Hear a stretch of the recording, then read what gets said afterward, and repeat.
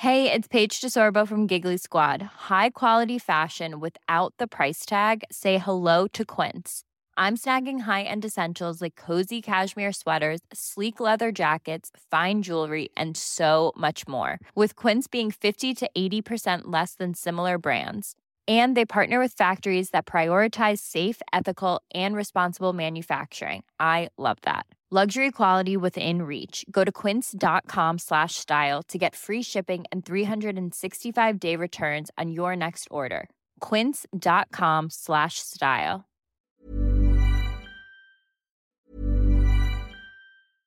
How would you like to look 5 years younger? In a clinical study, people that had volume added with Juvederm Voluma XC in the cheeks perceived themselves as looking 5 years younger at 6 months after treatment. Look younger, feel like you. Add volume for lift and contour in the cheeks with Juvederm Voluma XC. Reverse signs of aging by adding volume to smooth laugh lines with Juvederm Volure XC. For important safety information and to find a licensed specialist, visit Juvederm.com. That's JUVEDERM.com. Not for people with severe allergic reactions, allergies to lidocaine, or the proteins used in Juvederm. Common side effects include injection site redness, swelling, pain, tenderness, firmness, lumps, bumps, bruising, discoloration, or itching. There's a risk of unintentional injection into a blood vessel, which can cause vision abnormalities, blindness, stroke, temporary scabs, or scarring. Talk to a licensed specialist to find out if it's right for you. Even when we're on a budget, we still deserve nice things. Quince is a place to scoop up stunning high-end goods for 50 to 80% less than similar brands. They have buttery soft cashmere sweaters starting at $50, luxurious Italian leather bags, and so much more.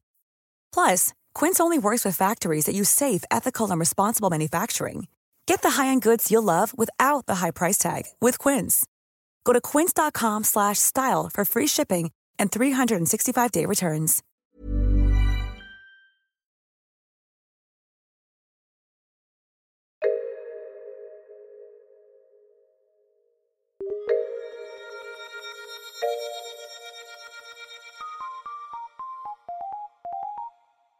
Welcome to Top Stories. I am Andy Zaltzman, and today we're going back to December 2019 to tell you the top story from the Bugle podcast that week. There was an early Christmas gift for us all in the form of Donald Trump's first impeachment. I was joined by Alice Fraser and Hari Kondabolu to dissect the news in issue 4134 entitled Mike Pence Gets Horny. I said it. Top story this week. It's official. Trump-impeachment is going ahead.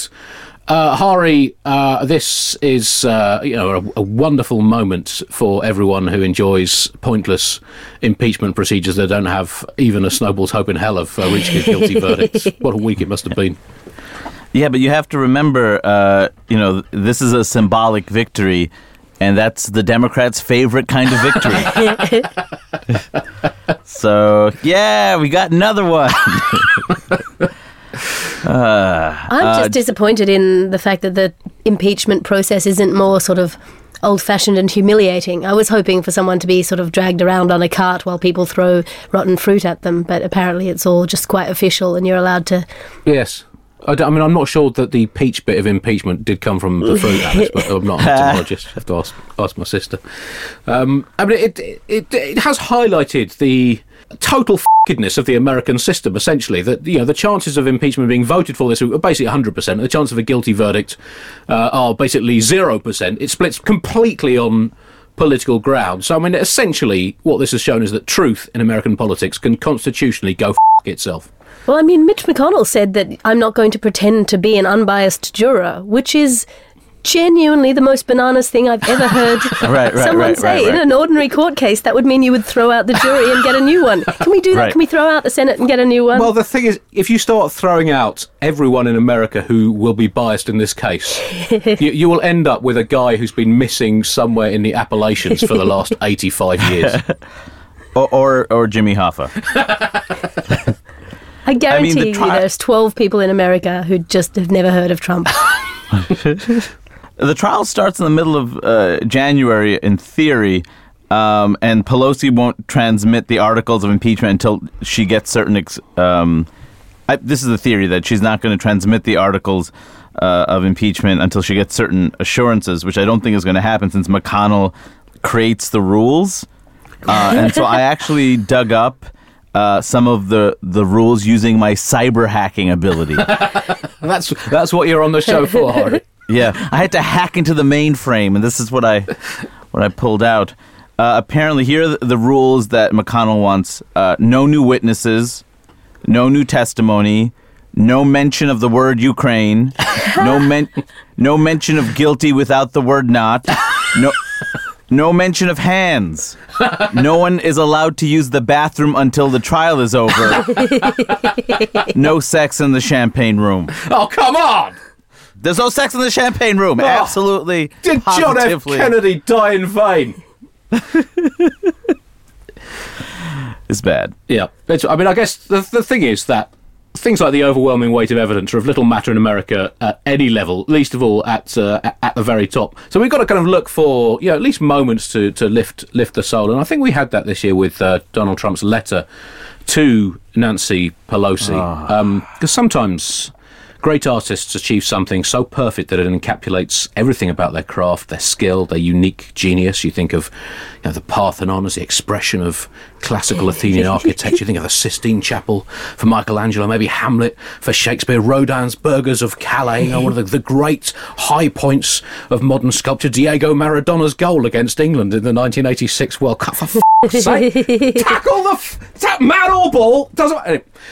You think of Roger Federer demolishing Leighton Hewitt at the US Open final in 2004. You think of Kajagoogoo's hit 1980s single Too Shy, or VVS Laxman's 281 against Australia in 2001, or even a very fine joke I myself wrote about the Syrian crisis. But with Trump, one of the most original performance artists of all time, a boundary-blasting, shape-shifting, convention-crushing redefiner of his genre, this was his masterpiece, a 6-page concerto of the chaotic arts, a symphony for the shit-for-brained, a full-scale, all-encompassing expression of the Trumpelstiltskian oeuvre, an epistolary strop of such delusionary perfection as to make fans of the art form stop, take a deep breath and think, this is what I live for. I don't know how you, buglers, get your moments of spiritual peace and uplift. Maybe you listen to a perfect song by Schubert, or sink your eyes into a painting by Rothko, or maybe listen to a bugle matchup by Chris. But if you are a fan of Trump, a Fox aficionado, a Make America a Gobshite Again hat wearer, this letter will be forever your inner sanctuary of perfect soulfulness. It was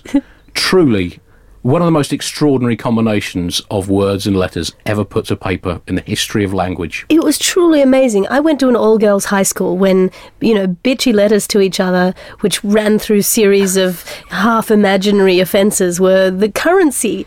And yet I have never read something that was quite this incoherently petty.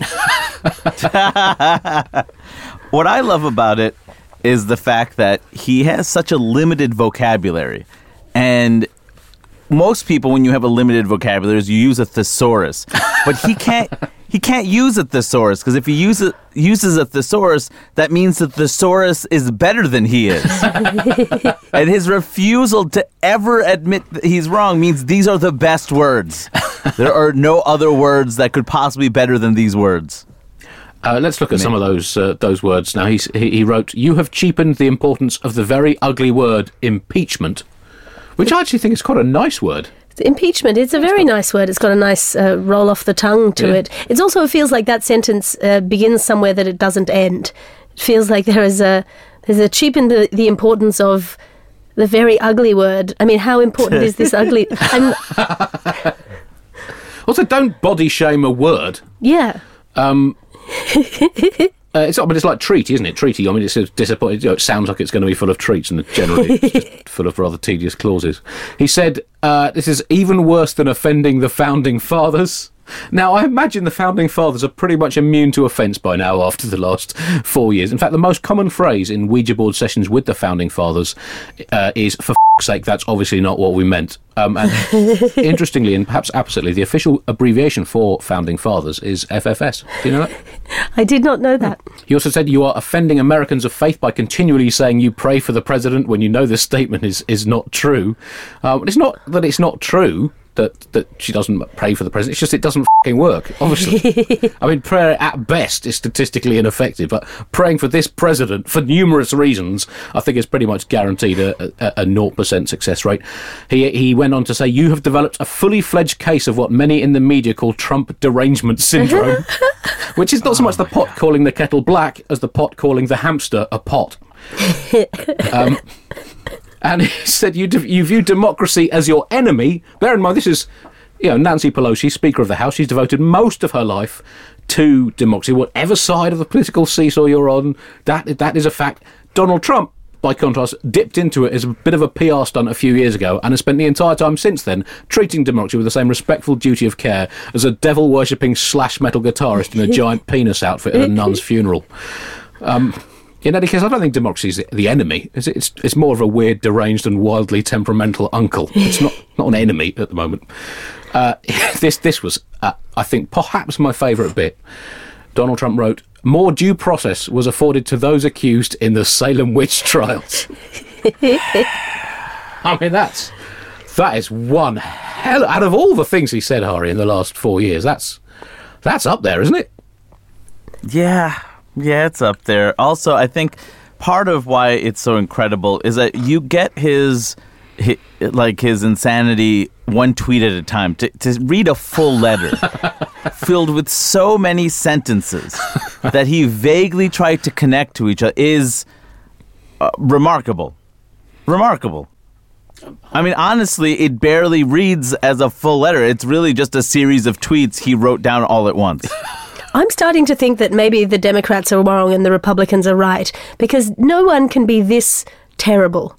You know what I mean? I feel like maybe there is a conspiracy theory that is painting Trump in a bad light, because surely no one is genuinely this off the wall. So you're saying his own pen is in on the conspiracy? Yes, I'm saying that he is part of a conspiracy to paint himself in the worst possible light. This goes right to the very top. It goes right to the very top. No one can be this much of an arsehole, and I think his whole tenure is performance art, just seeing how far he can push it. Turns out. Another part of the conspiracy, I think, also is our shared understanding of words, which has been cultivated over thousands of years, all part of a conspiracy for us to interpret the words he is using as up. Well, I guess when it comes to the Salem witch trials, he hasn't yet been offered the option of being dunked in a pond. Yes. To prove... I don't think that happened at the Salem witch trials, but let's assume that it did. Well, they could do the old flour trial, right, which is where you have to eat a spoonful of flour, and if you can swallow it down, it means your mouth is moist, right, and therefore you're not lying. Right. Whereas if your mouth is dry, then you are lying. Okay. That's science. Right. Yeah, but he doesn't really believe in science, so I don't know if he's going to go for that. Trump also, at a rally, suggested that the recently deceased John Dingell, record-breaking congressman who had 59 years in Congress, World War veteran, was in hell,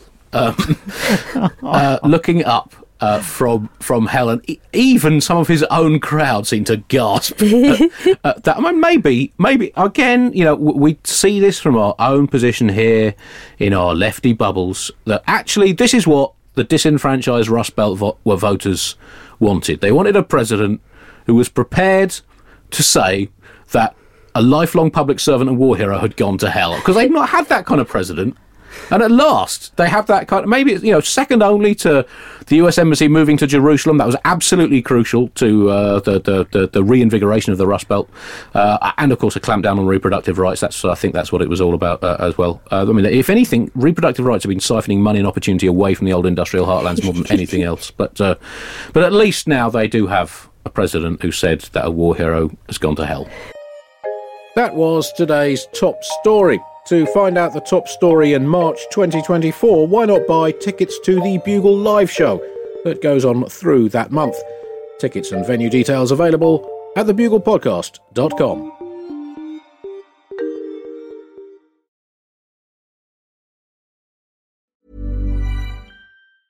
Even when we're on a budget, we still deserve nice things. Quince is a place to scoop up stunning high-end goods for 50 to 80% less than similar brands. They have buttery soft cashmere sweaters starting at $50, luxurious Italian leather bags, and so much more. Plus, Quince only works with factories that use safe, ethical, and responsible manufacturing. Get the high-end goods you'll love without the high price tag with Quince. Go to quince.com/style for free shipping and 365-day returns. Hi, it's producer Chris from The Bugle here. Did you know that I have a new series of my podcast, Richie Firth Travel Hacker, out now? It's the show where Richie Firth and I talk about how to make travel better in our very special way. In this series, we discuss Lime bikes, Teslas, the London Overground, and a whole bunch of other random stuff that possibly involves wheels or tracks or engines of some variety. God, what a hot sell this is. I mean, you must be so excited. Listen now.